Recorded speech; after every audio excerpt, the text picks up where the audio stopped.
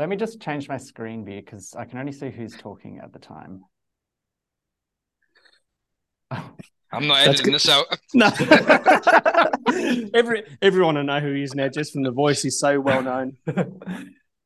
Hi, everyone. I am Clint Jasper. I am a rural reporter at the ABC based in Melbourne, one of a handful of national rural reporters, which is a pretty large beat. Right You're on the Agwatchers podcast. There you go. You finally made it to the big time. My debut. Lifelong dream. It's like, what do you call it? What's that thing called?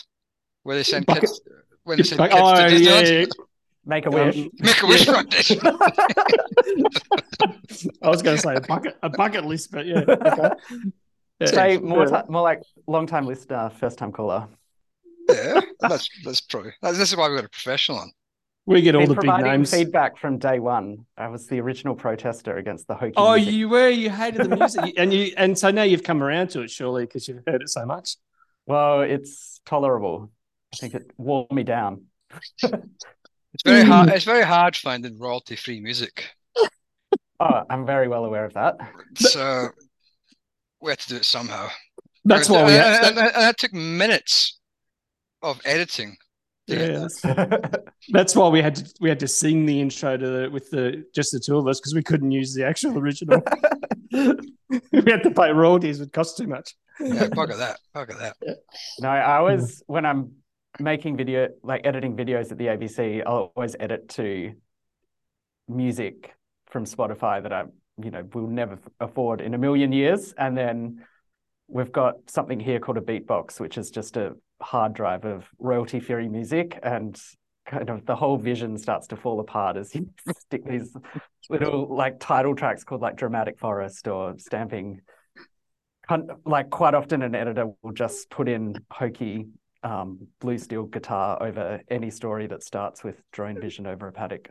And I'm like, no, that's not the vibe I'm going for. Modern agriculture. Yeah. Righto, we better get into it because it's Friday night. And we've all got plans. I'm going to bed soon. I don't know what you two are up to.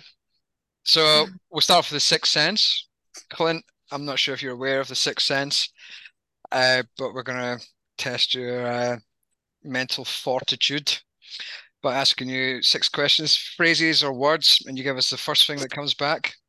Either a short answer, 1 word, or a long answer like Bob Catter that goes on for half an hour. And Matt will keep count because he's the mathematician.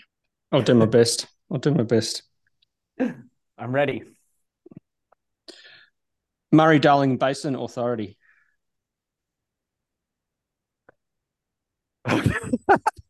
Off to a great start. Complex, good one. Rocks. Defeated. I'll explain that one. I have tried to resist them and I still don't like them, but I cannot deny that they've sunk their claws into every segment of the consumer market. And so I have to admit that I'm in the wrong in my dislike of them. Or in the minority. Black pudding. Untested. Was it me again? Oh. That's how it works. Landline. Best ABC asset. Oh, it's going to be some arguments on Monday morning. Back roads.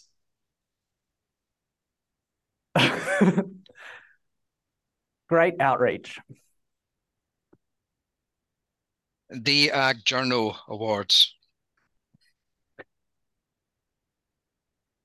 Bucket list item. But it's not a bucket. But it's not a bucket list for you anymore. Well, that's yeah, no, but I can reflect on a bucket list achievement in my life. Yeah. How many years in a row have you won it? Well, I would say every year that it's been running. 3. Yeah, that's it. 3 years. For those that don't know, there is an underground journalist award, the Ag Journal Award. that the Agwatchers deliver to a respected journo every year, the Ag Journo of the year, and Clint Jasper's won it 3 times in a row. So that's the caliber. Twice. Thrice. Twice. Thrice. No, I thought it was Thrice. 3, wasn't it? Yeah. Yeah. The pub one. Because the one where that was the only one that showed up, and then the one in the room of people. That's the one where I won Analyst of the Year award. Self-bestowed. Well, one day we'll actually win a proper award. I do have on Saturday at lunch, one of the menu items was boudin noir. So I feel like I've had the French version of black pudding. Oh, black pudding. How was that? It was good. It was like we're doing a chef's menu. They were throwing things on the table every 15 minutes for about an hour and a half. And yeah, we all had to Google boudin noir, but it's black sausage in French. So yeah, do they have the same thing? It was in a rectangle shape though, so maybe more like a terrine.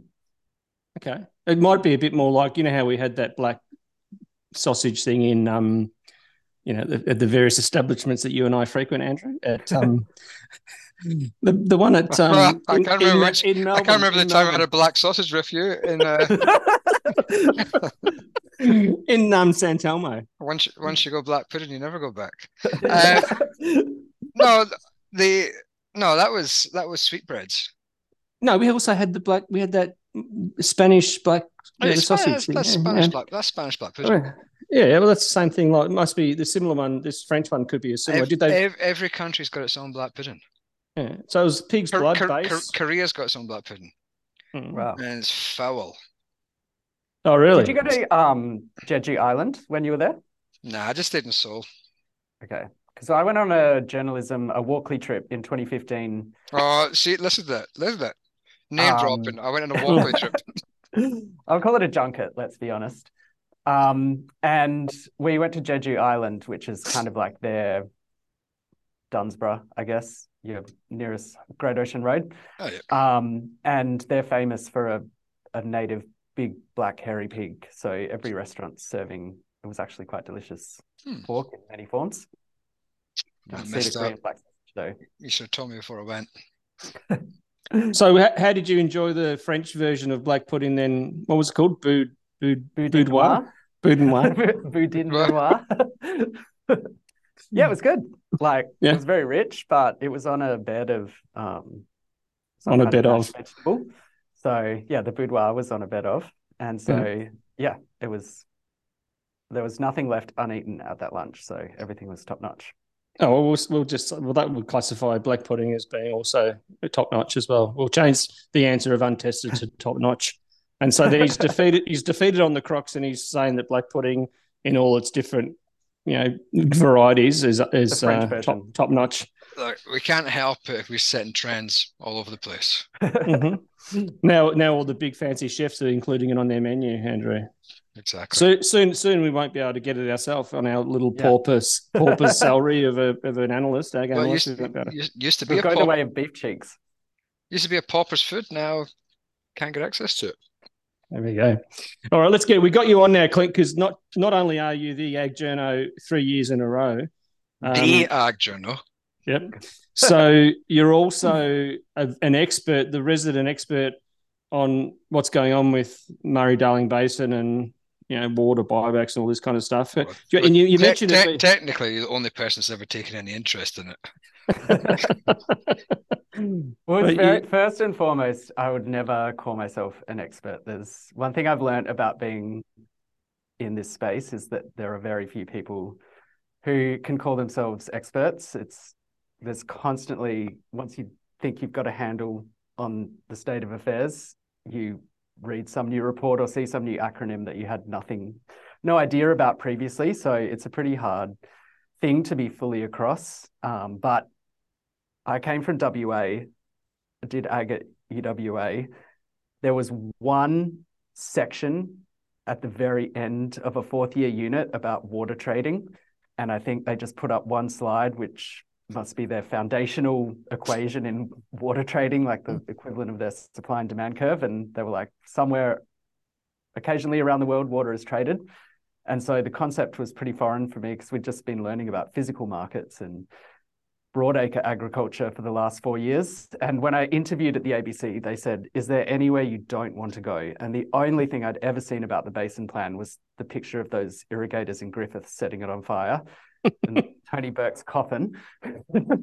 I was like, not realizing even how big the basin was and what it meant to say, I don't want to go anywhere in the basin, which basically cancels out half the ABC bureaus. But I ended up in Renmark, and many exasperated irrigation trust guys there and irrigators and consultants sat at the table explaining the basin plan over and over and over again. And I still didn't understand it until probably about 5 years later, when the drought started to really set in and water started to get very testy. I was like, all right, it's time to stop, fake it till you make it, and actually learn this stuff. And you mentioned, because we got asked like a few weeks ago, Matt and I were at the Rice Growers annual conference, and we were asked then about what's the word? Water trading, water market, yeah. And they sort of said, well, look, we don't cover the water markets. we just said, I just said, there's two markets that are just so complicated that nobody understands: water and carbon markets. They're not real markets in the same way that, say, wheat, barley, or cattle, or even dairy is. They're just so complicated. So tell us what it is. Give us a 101 layman's simplistic terms. So the Basin Plan, which is, includes rules for how the market operates, but the Basin Plan start off with who's Murray and who's his darling. Murray.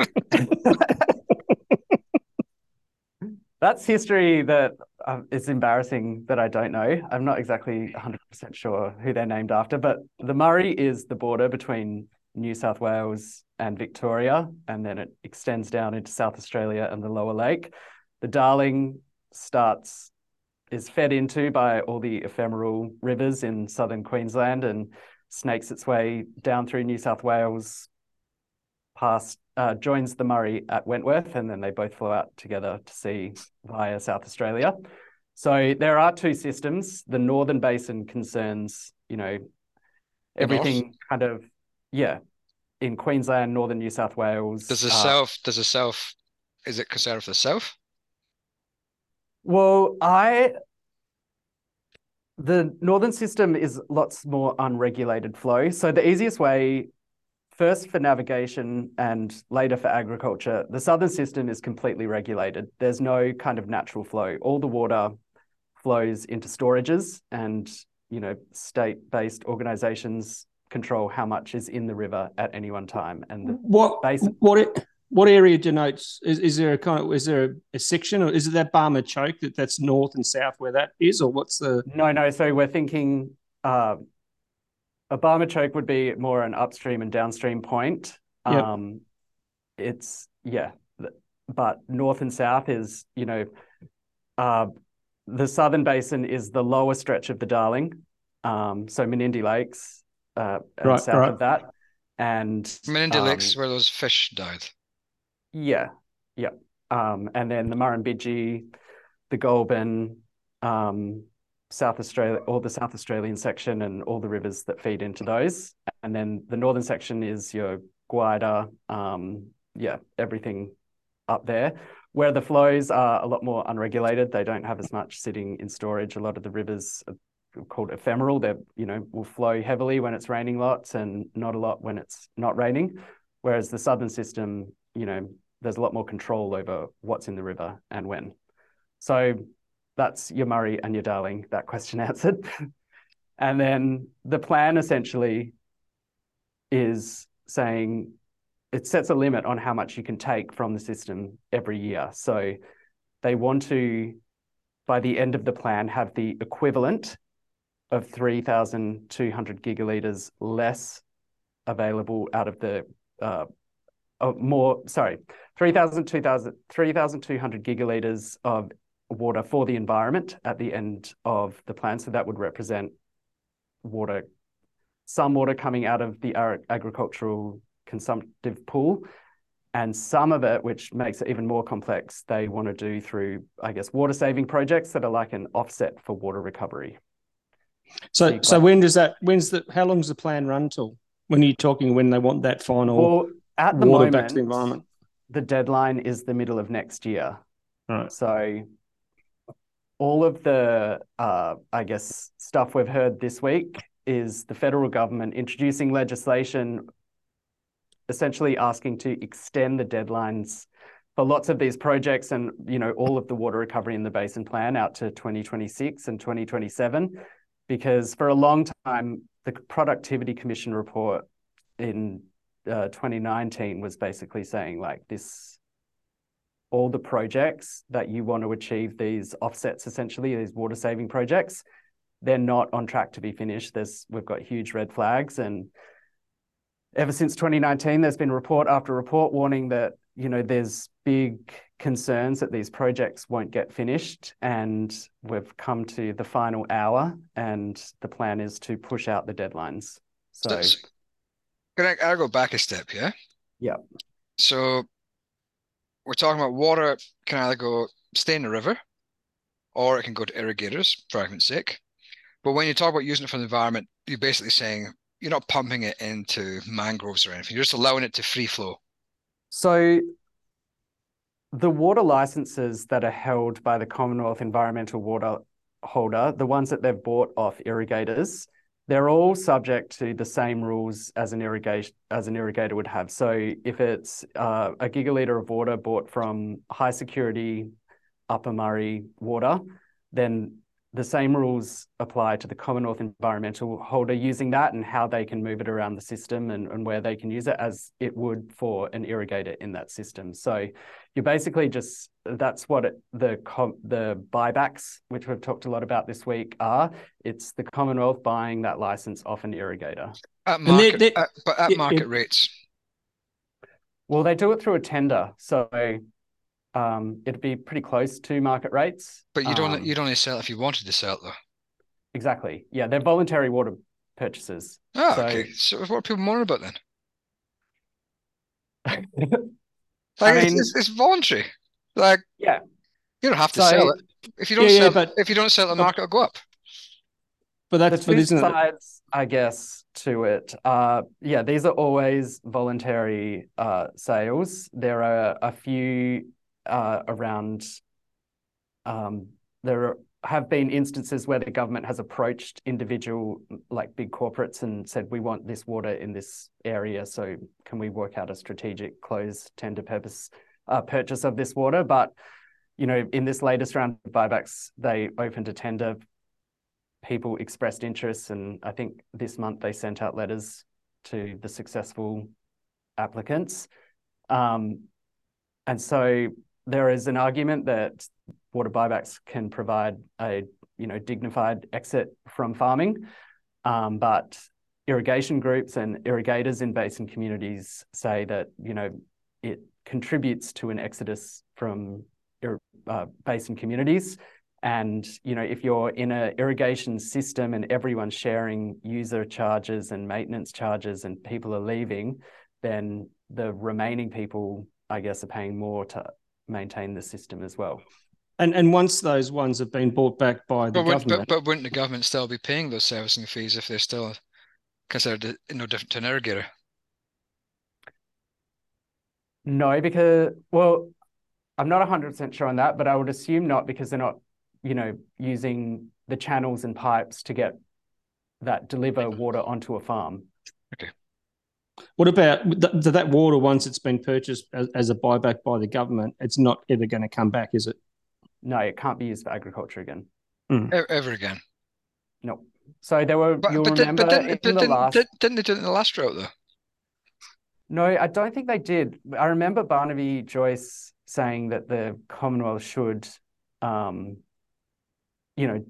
give some of its water to farmers. And that's when, the Commonwealth Environmental Water Holder was saying, if all of the New South Wales farmers are on 0% allocation, then our New South Wales licenses are also on 0 allocation. So, because they're subject to the same rules, as you said at the start, right? Yeah.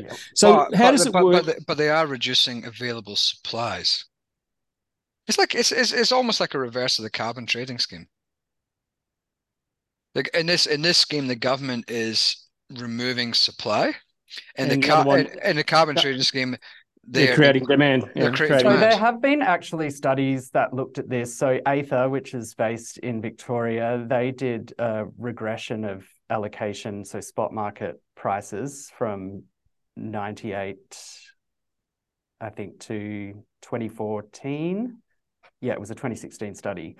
And they found that the government purchase of water was less influential on the spot price than the actual availability of water in the system. So the primary driver of the temporary water price is how much water is actually in the system. Right now, it's at rock bottom. Well, for the past couple of years, it's been rock bottom because we've been in flood. At the end of the last drought, it was, approaching its highest ever level because there just wasn't any water around. And, that's, I think, another study in 2019 did a different type of time series regression and again found that the influence of government purchases of entitlement was pretty minimal on both entitlement and spot prices. As a rough figure, yeah, like Commonwealth purchases, what would they be as a percentage of all the water? Well, we know, I guess the eventual aim of the basin plan is to remove a third of water from the consumptive pool from a baseline prior to the basin plan. So they set a baseline and they said, this is how much we're reducing the take from the rivers by.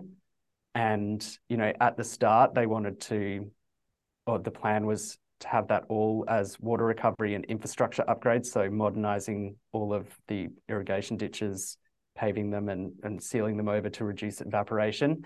And then in 2017, they said, we'll reduce that diversion limit in the south by 605, the north by 70, by swapping the water recovery for these essentially offset projects. So they said to the state governments, if you can come up with a project that will deliver the same environmental outcomes as, 50, 90, 70 gigalitres of water, then we'll take that off the amount that we're removing from the consumptive pool.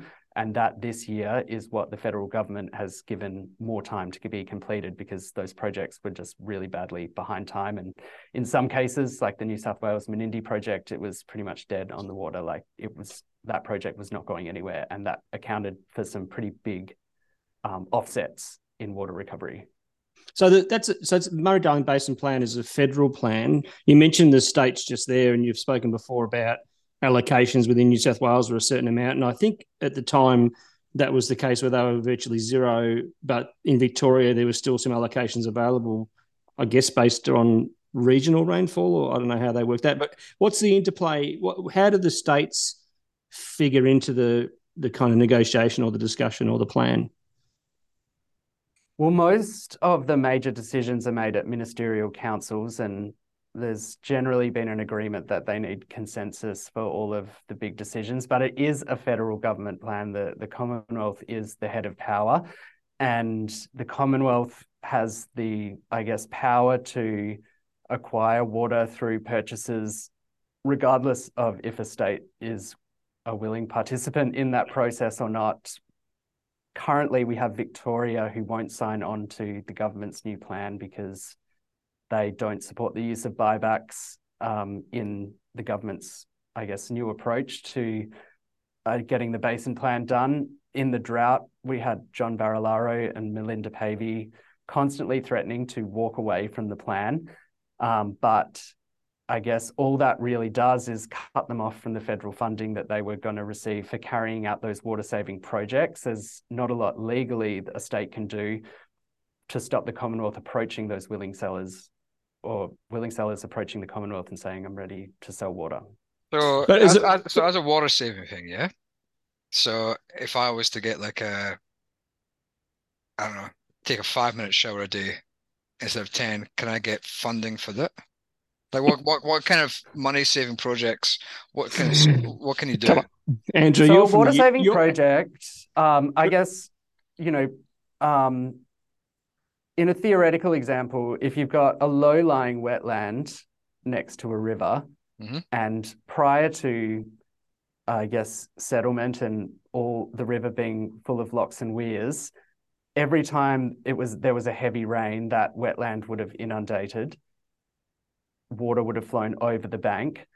I guess the basis behind some of these water savings projects is saying if we put, a pump on one side and a regulator on another side, and we can just draw water straight from the river into the wetland and inundate it. The saving is the difference between doing that and having to put so much water down the river that you cause the river to spill its banks. Wow. So that's kind of the offset to water recovery. And then the New South Wales plan was to kind of reduce evaporation from Menindee lakes by physically making it smaller. And that plan just faced so much community opposition there that they had to abandon it. I just want to make a clarifying point before we move on, though, that Andrew mentioned about a 5-minute shower each day versus a 10-minute shower. And from someone from the UK, Andrew, we all know that you'd only probably have one shower a week on a Saturday night, potentially. It's what the normal historic pattern is, isn't it? Matt, I just wanted to know that I'll be putting a complaint in for racial vilification. So I want to check in at this point.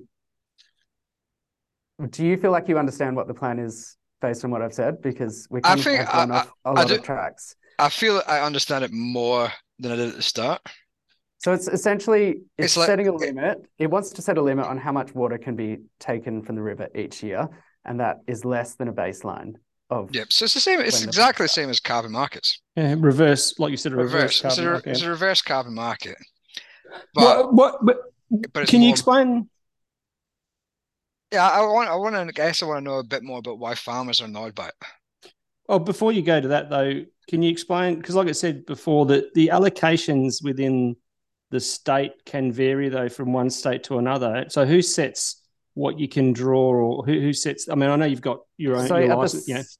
At the start of the water year, this was a topic that was very well traversed in the drought. This is not actually part of the plan. This is about an earlier agreement called the Murray Darling Basin Agreement. And that was when New South Wales, South Australia, and Victoria settled how they were going to share the water that was in the Hume Dam and Dartmouth Dam, which are the major storages. So essentially, at the start of the water year, which is the financial year, the Murray Darling Basin lets every state know, Victoria and New South Wales, how much water they have in the storage. And what I was told at the time, I don't know if it's changed since, but the New South Wales approach is at the start of the year to say, here's how much you have, go for it. Like, we've got X amount of gigalitres, so that means everyone's on X allocation this year. Whereas Victoria kind of meters it out more conservatively. And so that was one reason that Victorian irrigators had allocations while New South Wales we didn't. And they're also different licenses, like the New South Wales General Security, Murray General Security license is different to a low reliability share in Victoria. So the licenses work different. So we should know a bit more about this, Matt, because we actually did used to have. We held some. We held some high security licenses. Yeah, correct. Maybe we should have kept them. Well, I get told all the time that, quite often when an irrigation business is selling up into retirement, that, the water is part of the retirement fund. They sell the farm and they keep the water and they lease it. But, and this is where I don't get. I've heard farmers complain about it a lot, yeah? I haven't really taken much time to really read about it. But they're complaining about something they voluntarily sold. I don't think you hear complaints. I don't think you hear complaints from people who have sold. I think you're hearing complaints from people who remain in basin communities and want to buy more. Yeah. No, they've watched, their communities decline since this process started. And, I'm not, there's a whole academic, very intense debate over the cause and causality of buybacks in the decline of regional basin communities. Some are flourishing like Mildura, Griffith, some are on hard times. And there's arguments that say that, major centres versus smaller towns, the pattern is repeated all over the country, regardless of the agricultural industry. That's happening in WA, and there's no water buybacks there.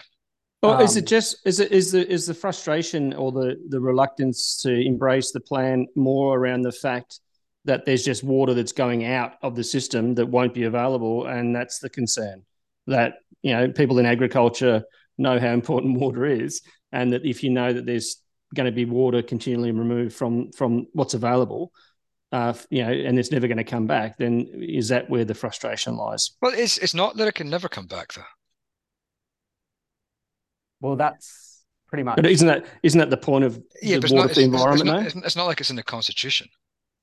It's legislative. It can be changed. I think in the realpolitik of the day, it's not coming back. But I mean, one thing you've seen since water trading, I think I wrote a story in 2017, and it was just about the shift in agriculture, or the trade in water basically had facilitated the shift, where once it was Northern Victorian dairy farmers and annual croppers in the Riverina irrigating all year round, that shifted. All the water essentially had moved downstream into permanent plantations in the Lower Murray. So I guess the more expensive that water entitlement becomes, and just the amount of effort and expertise it takes to engage with the water market, the more it favors a more corporate, bigger setup where you've got people who can devote that time and effort into making sure that there is water for the crops every year. It becomes harder for single operator farms to be fully engaged with the water market, and in addition to all the commodity markets and everything that they deal with as well. So I mean, that's not really anything to do with buybacks as much as it just is running an irrigation business in this day and age. And that's one thing that came through very clearly in the ACCC. They just said, a lot of people were bamboozled. I went to meetings, community meetings for the ACCC meeting, where people stood up and told Mick, I don't have any idea what the water market is. And they've been irrigators all their life. And so I guess the funny thing about it is, like, I'm not being arrogant or anything, but Matt and I know a little tiny bit about markets, but it still seems to be complicated, like compared to any other market that you have. And I think part of that is largely because of the government intervention. But if you think of it, it's just as the Commonwealth is just another participant in it. It's no different to any other market, really. Yeah, but they still get to set the rules, though. They're a participant, and they're like the regulator as well. So it's kind of like having someone in charge of the ASX in the functional capacity. I think it would be correct to walk away with the assumption that the government's intervention in the market has made it more complex. If they never bought a gig of water, the market would be as complex as it is today. True. They're just another participant. But they've got a big... Well, they're very careful about how they engage with the market. When Tanya Plibersek did the press conference a few weeks ago to announce these changes, there was a flurry of questions about how much of the 450 will you buy back? When will you buy it back? And she basically said, we won't say we're doing it until we're doing it, because the mere thought that we could be in the market does have the ability to shift the market. So they're not in there every day buying and selling and trading. They go in when they want something, and they execute the buyback, and they're not really daily participants in the market, I wouldn't say. It is interesting. But you're right. Like, people standing up at the ACCC forum saying they don't understand it. Is that a failing of the whole scheme, the whole water market?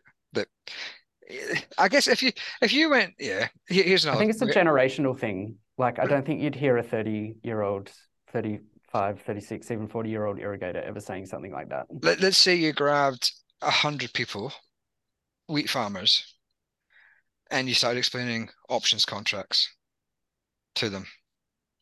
How many people do you think would say they understand options and wheat futures? I reckon it'd be the same number. Mm. Or maybe less. Yeah. I yeah. understand it less than people in the water market probably got a bit more of a need to know.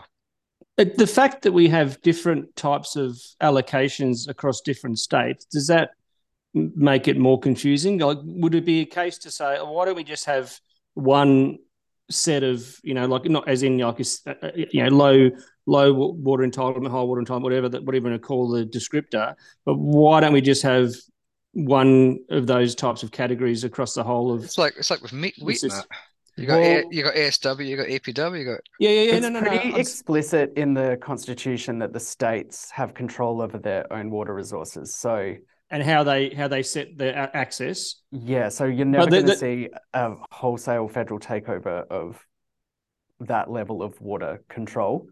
But you know what I'm saying? Like, if the states got together and said, well, let's agree on the categories of entitlement, right? I'm saying obviously you got to have more than one category. So, but whatever those categories are, why don't we just have some consistency across the states to say this category, low access? Well, I don't think, the difference in licenses are huge. Like, that's the job of intermediaries like water brokers. They, are publishing those prices every day, basically. And part of the ACCC's reform process, which is happening now, is kind of harmonizing how all the states record their trade data. Previously, one thing you'd hear very often is it was, every state was publishing data, but it was just so wildly different in how it was presented that it was almost impossible to properly analyze.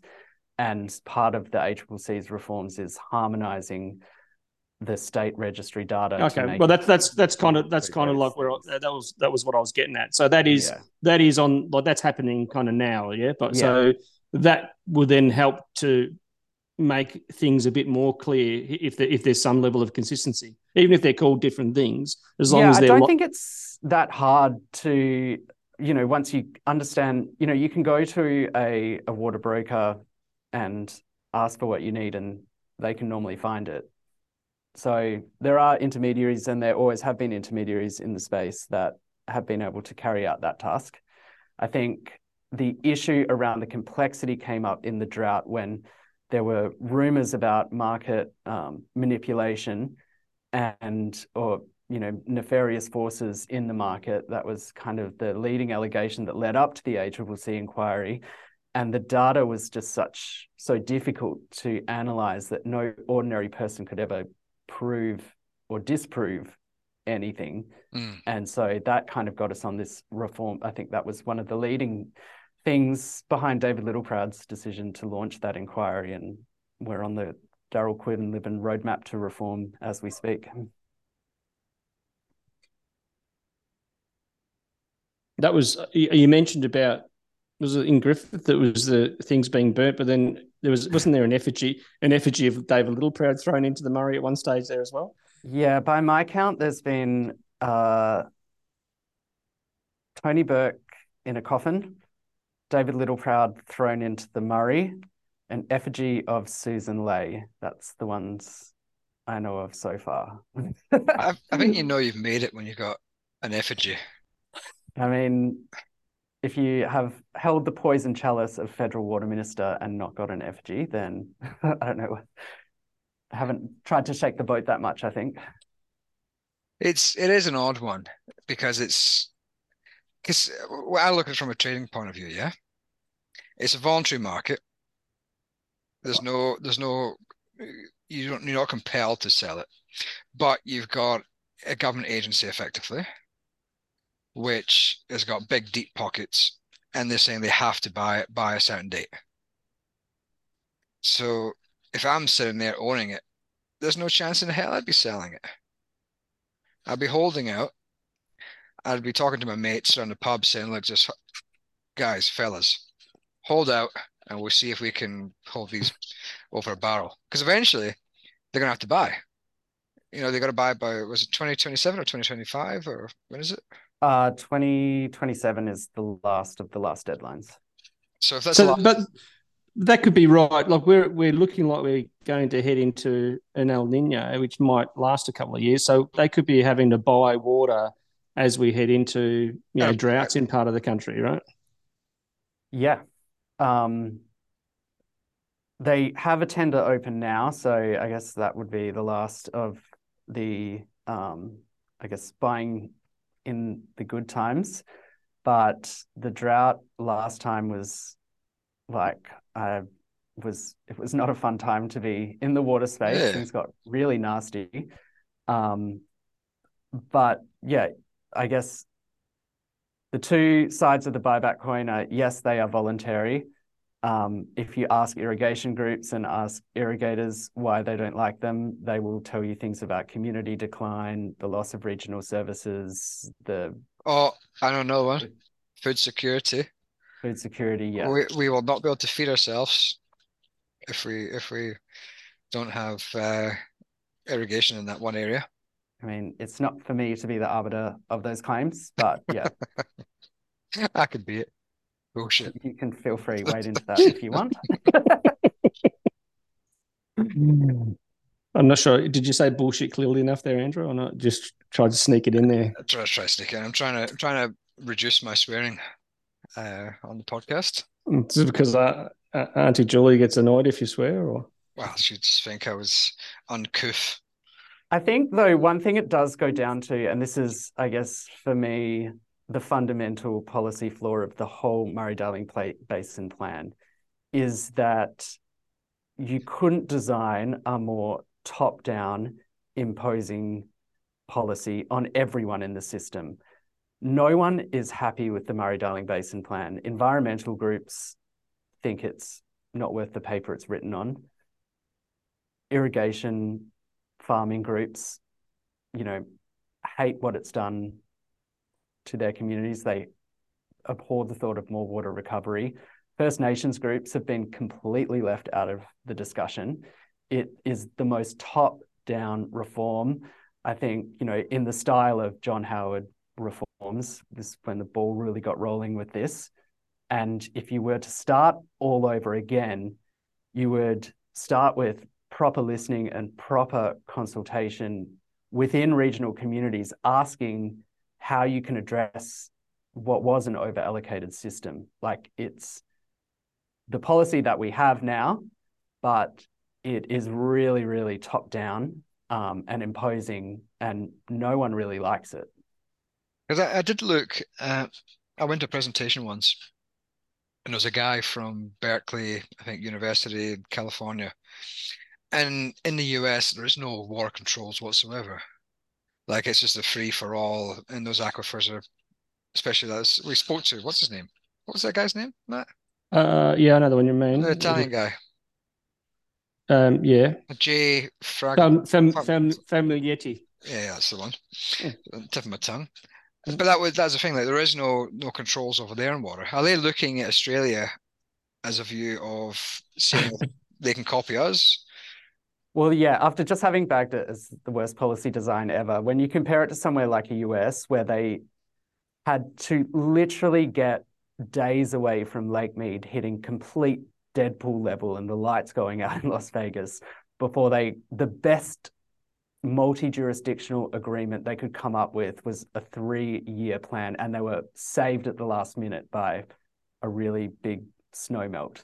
That is an example of like total and utter. Even at the basin plan's most dysfunctional, it's still, light years ahead in terms of at least getting parties at the table to agree, states, federal government at the table to agree to reduce their take from the river. The Colorado River is still over-allocated, and when this 3-year agreement runs out, it'll be over-allocated again. And their mega drought in that system has gone for more than 20 years now. So, because CBOT does have water futures now for California. But again, that's a voluntary system. Details, yeah. Throughout this conversation, we're jumping between basin plan and water markets a lot. I know America. Going back to water markets, there are some of those more sophisticated, I guess, instruments in the water market. They're not hugely used, but yeah, I think there's people in the market who would like to see that to a greater degree here. But yeah. We can't even get futures markets for livestock. They're not on the ASX. Can't get futures market for livestock up and running. How are we going to get futures markets for water up and running? I don't think we have the critical mass for it, right? No, yeah, I don't think so either. Oh. And maybe not. And like you said, it goes back to the education piece as well, Andrew. That people they're not familiar. If they're not familiar with how the water market works. Well, Clint and I are the only two in this call who are tertiary educated in agriculture, yeah? Mm. Clint, how much did you do in terms of your whole degree on risk management and trading? Well, I did econs as well, so there was a bit of the, fundamental theory behind all of those instruments. But what, 12 weeks? Yeah. I mean, when I walked away, I could tell you what each of those things were, and I was studying as, I was doing these units as the US economy went belly up in the financial crisis. So you kind of got a real world lesson in everything that we were talking about. Suddenly, a lot of lecturers' slides had collateralized debt obligations penciled into the end of them. But nowadays, like I did my master's at UQ and there was 2 lectures on it. And I'm pretty sure the lecturer got most of it wrong. I was listening to it going, no, mate, that's not how it works. But it's same, like you go to most of the unis now, like the amount of work done on that sort of stuff is minimal.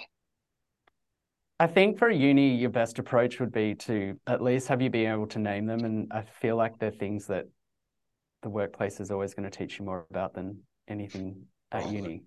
Or get Clint to come in as a guest lecturer, $500 an hour or something, just to whip through the basics. Oh, I'm like, I don't think I've done a very good job.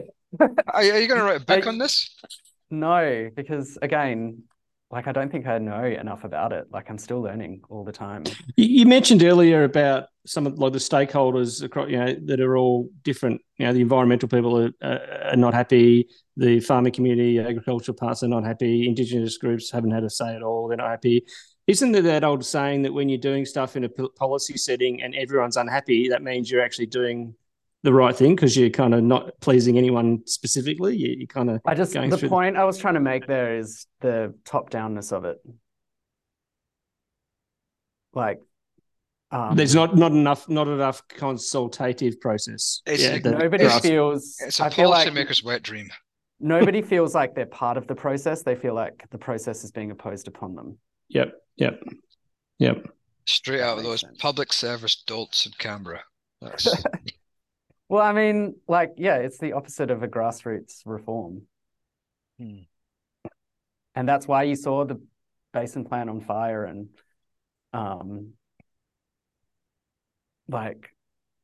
it was a very interventionist style policy.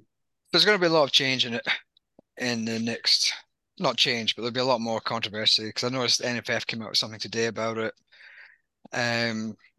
This stuff from David Littleproud in the newspapers, it's going to keep being controversial until it's 2027, I'm guessing. Well, I think the press releases from both sides are always extremely hyperbolic. It's either we're never going to eat again or the entire environment is on the brink of collapse. And I think they do that because there's so few journos who are willing to engage with this space that, to get wider interest, you have to go with those extremely shocking kind of headlines just to get, like most journos, run from water stories because they know how complex it is. And then I guess, that, from a media comms point of view, if you're trying to land that press release on air or in an article, you're going to go for the most extreme terminology and phrasing that you can muster up. And that's how it adds fuel to the fire and how hyperbolic this all gets. Can we move on? Please. As a journalist, yeah. As the Ag Journal, 3 times in a row, and you won another award last year. Do you not? Did you not win National Press Club Award, National Rural Press Club Award? No. You sure? Yeah, that was. Yeah, you did. No, I might have been a runner-up, but I would have remembered if I got a check. No. That was the one. That was the one that we hosted. You mean that one, Andrew? No. That was that one.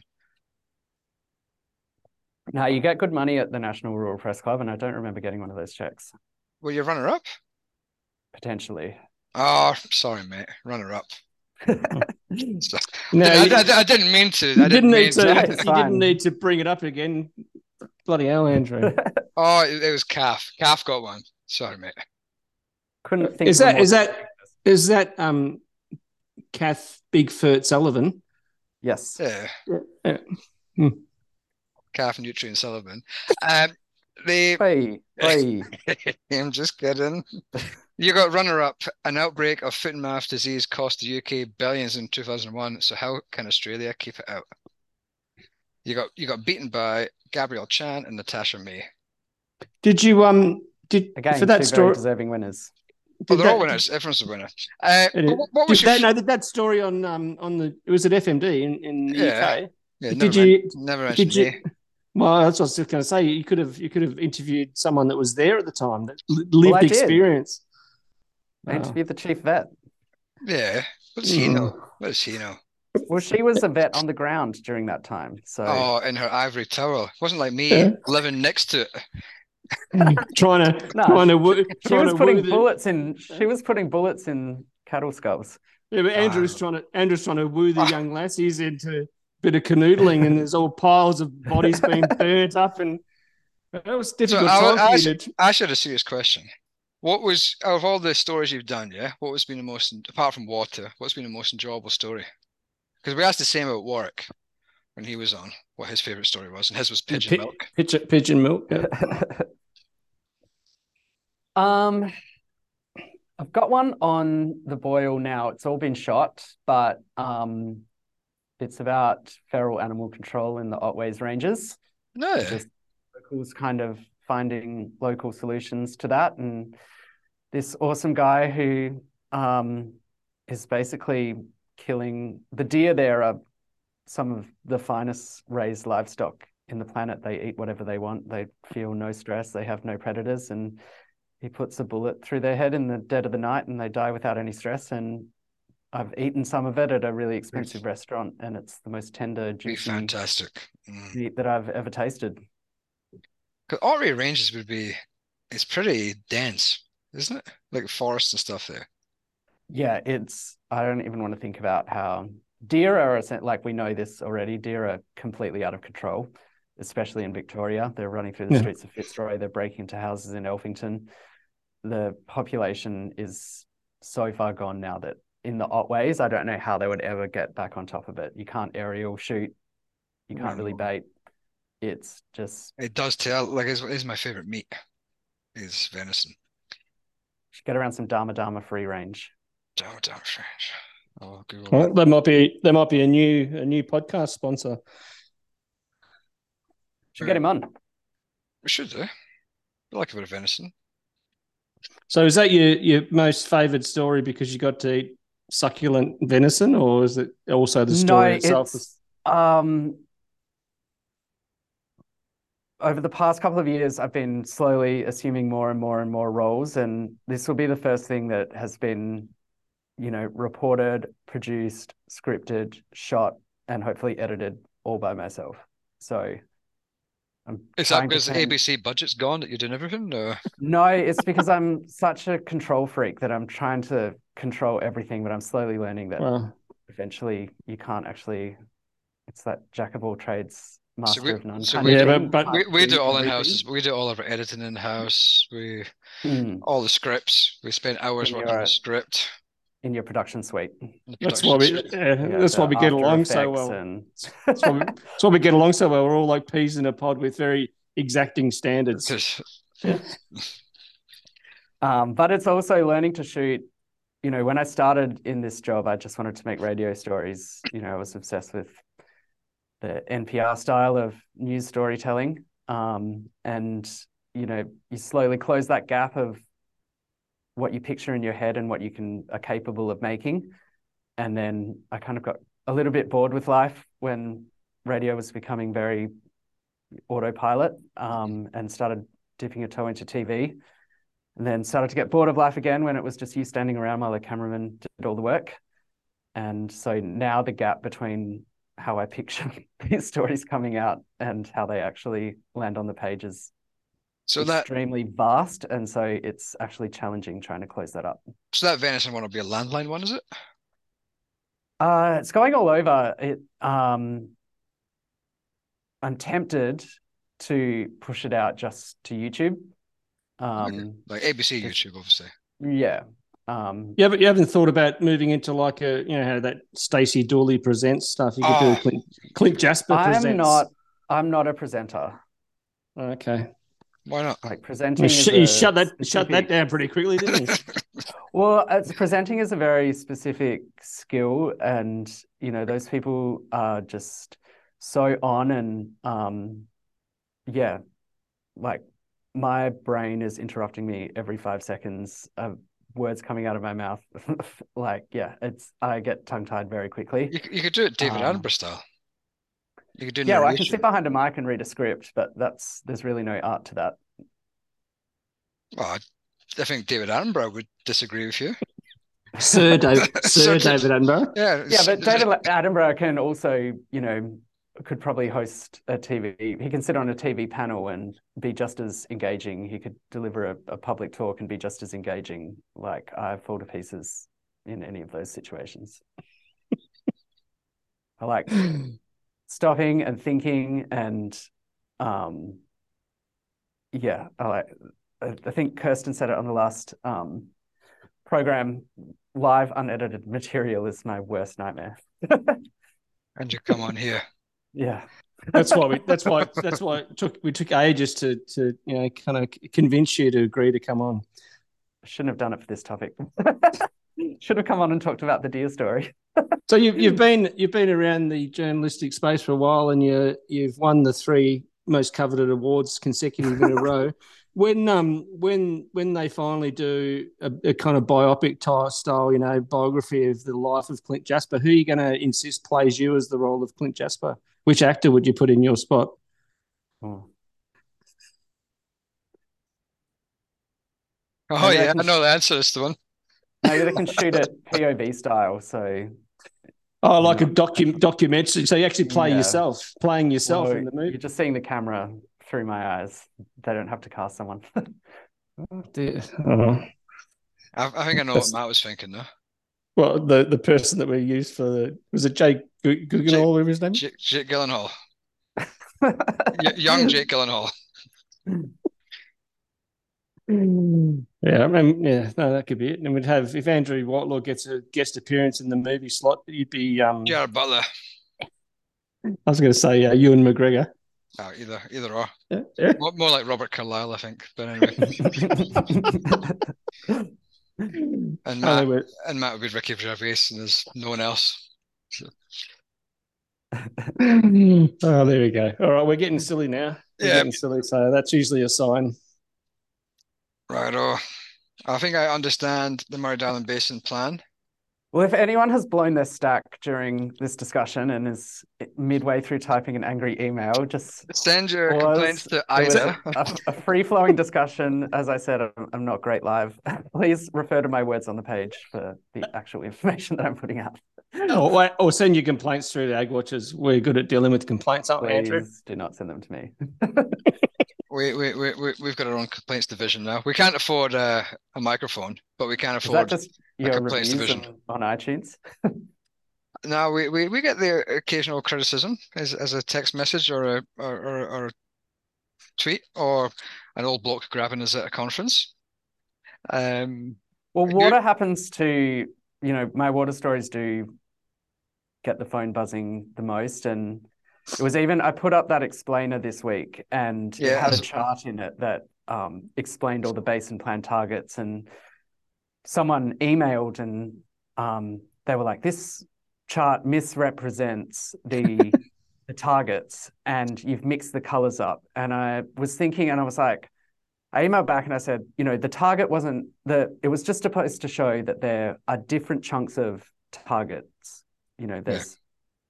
That it wasn't supposed to be precisely proportional to how much they make up the overall target.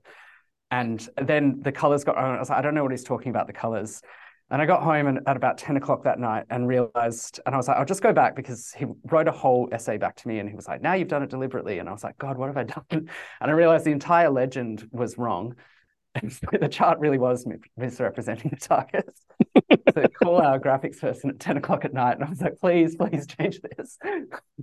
Typical ABC. Bloody. Well, I will always. Is this always the progress of Commonwealth water recovery under the Basin Plan one? Yeah, it's the single bar chart. It's the one with the water picture behind it. It's been fixed up now. The big one, yeah. Yeah, it's just one chunk of breakdown of water recovery sources. Yeah. That's a very loud chart. I'm not like we do a lot of charts, and I say it's a pretty loud chart. Hopefully you didn't use, our biggest complaint we get for charts is our colours aren't distinguishable enough for people with colour blindness. Oh yeah. That's a common one, isn't it? I can't tell the difference. Our website sorts all of that out. I think that's part of the reason we use the font that we do. It's been tuned in for accessibility, and I think we're legally obliged to be as accessible as possible. We're not. No, not at all. But I think that's the whole thing. I think the worst trait a journalist can never have is doubling down on their mistakes. So, like, the best thing you can do is just cop it and try and do better next time. Because it's always good for us to get viewpoints from the likes of yourself, Warwick. Well, especially with water, you can only know what you know, and just when you think you've known everything, someone comes in and tells you more, and you constantly get accused of having an agenda when quite often it's just a blind spot. Well, Matt got accused of that. Matt was on ABC yesterday. Was it yesterday or the day before? Yesterday on the Warwick Joe Rogan long show. Yeah. Warwick started talking about mushrooms again and whatever else. But you got accused of being. It's not something that we get accused of very often. Not often, but yeah, it's been on the fence. Skirting around the question and being very politician-like, not giving an answer. So you weren't given the answer that they liked. There's a difference. So. I might have been a little bit kind of careful in my language, just so it's one of those another emotive issues of why does a sale yard price not representing the retail price and who's ripping whom off. So you have to sometimes tread delicately there. So because Matt and I, just so you know, Clint, that we are what do you call it? Next year's cadetships for the ABC. Yeah, that's where we really want. Yeah, that's where. Yeah. So we're not getting paid. We're not getting paid enough as an analyst. We want to go to those stratospheric ABC journalist salaries. Too low incomes to your mix, and they might come out as an average income. And then what the cost of living crisis has done to you. I'm hoping that you could be our mentor when we start the ABC. So if you can put a good word in for us when we get a reference check, just tell them it's not true what they say about us. Well, you'll be welcome in the regional family. Good, as long as we can keep our shirts. And we've paid so much for these Agwatchers shirts. Yeah. And Andrew would fill the diversity quota nicely. You'll have access to some microphones. Yeah, that's true. Better access microphones. But the thing is, like this is genuinely the question. Like, we need to get microphones, yeah. We need to work out which ones to get. Yeah. And what if we get the wrong ones? Because remember that stupid thing we had. That thing, that Rhodes podcast thing that's cost $1,200 that was in a previous job. That was so complicated, and it sounded worse, in my view. I think if you get too good, it's like playing ice hockey, yeah? If you're going to buy $1,500 skates and you're not a very good skater, you're worse than if you just had $200 skates because you can't use them. So, I think, it's what you've got is clearly doing the job. So if you don't need to spend the money, then. Yeah, more money for after dinner drinks. Out of lockdown and so many people's podcast pipe dreams that I'm sure Facebook Marketplace is littered with secondhand broadcast equipment. That's a good one. Maybe I'll call Mercado. That's bad, doesn't it? Don't worry, they don't listen to us anyway. No, they listen to the end of the podcast. Oh dear. Okay, we're going to be sued now. Right up. All right, we better go. Thanks again, Clint, for your knowledge and for coming on at short notice. We'll have to return the favour at some stage. And have a good evening. That's it. See you when you got nothing on. Ciao for now.